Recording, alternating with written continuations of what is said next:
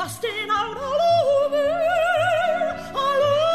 the meadow and the hill.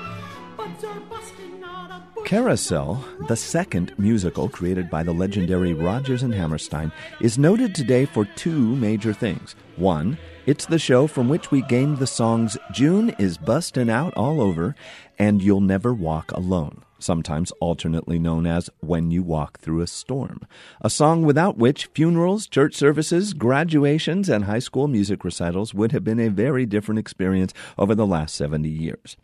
The second thing Carousel is usually known for is, well, the plot of the 1945 musical is kind of weird and sort of unsettling, but hey, at least it's got that storm song.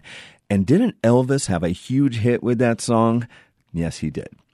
In truth, Carousel, a huge hit when it first spun onto Broadway, has a lot of great songs, some of which you might even have heard before. June is Bustin' Out All Over, for what it's worth, has been busted into movies, Bugs Bunny cartoons, and Major League Baseball commercials ever since it first hit the stage. Then there's If You Loved Me, covered on record albums hundreds of times by everyone from Bing Crosby, Frank Sinatra, Perry Como to Art Garfunkel, Chad and Jeremy, and a punk band from Iowa called the Booze Brothers.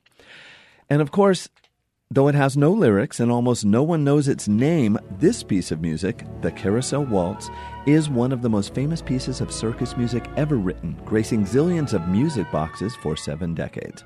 Less famous but worth noting is Real Nice Clambake, a song that gave us the indelible lyric, "This was a real nice clambake, we're mighty glad we came, the victuals we et were good, you bet, the company was the same." Man, that's poetry.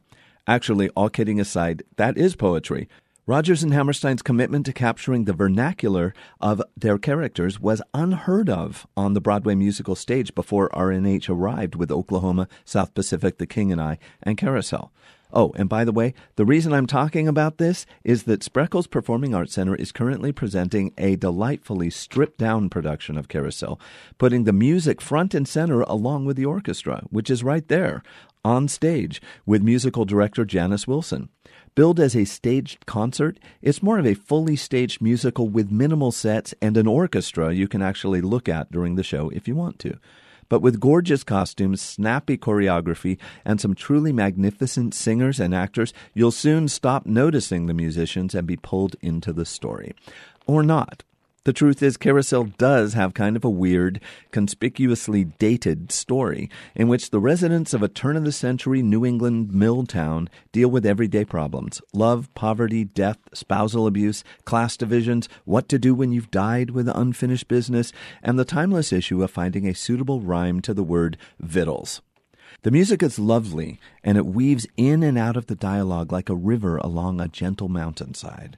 Directed with fondness and a staunch refusal to fix any of the story's outdated ideas, this Carousel, by putting focus on its most notable attribute, the music, is as pleasant and laid back as a lazy ride on a merry-go-round or a summertime clam bake amongst friends.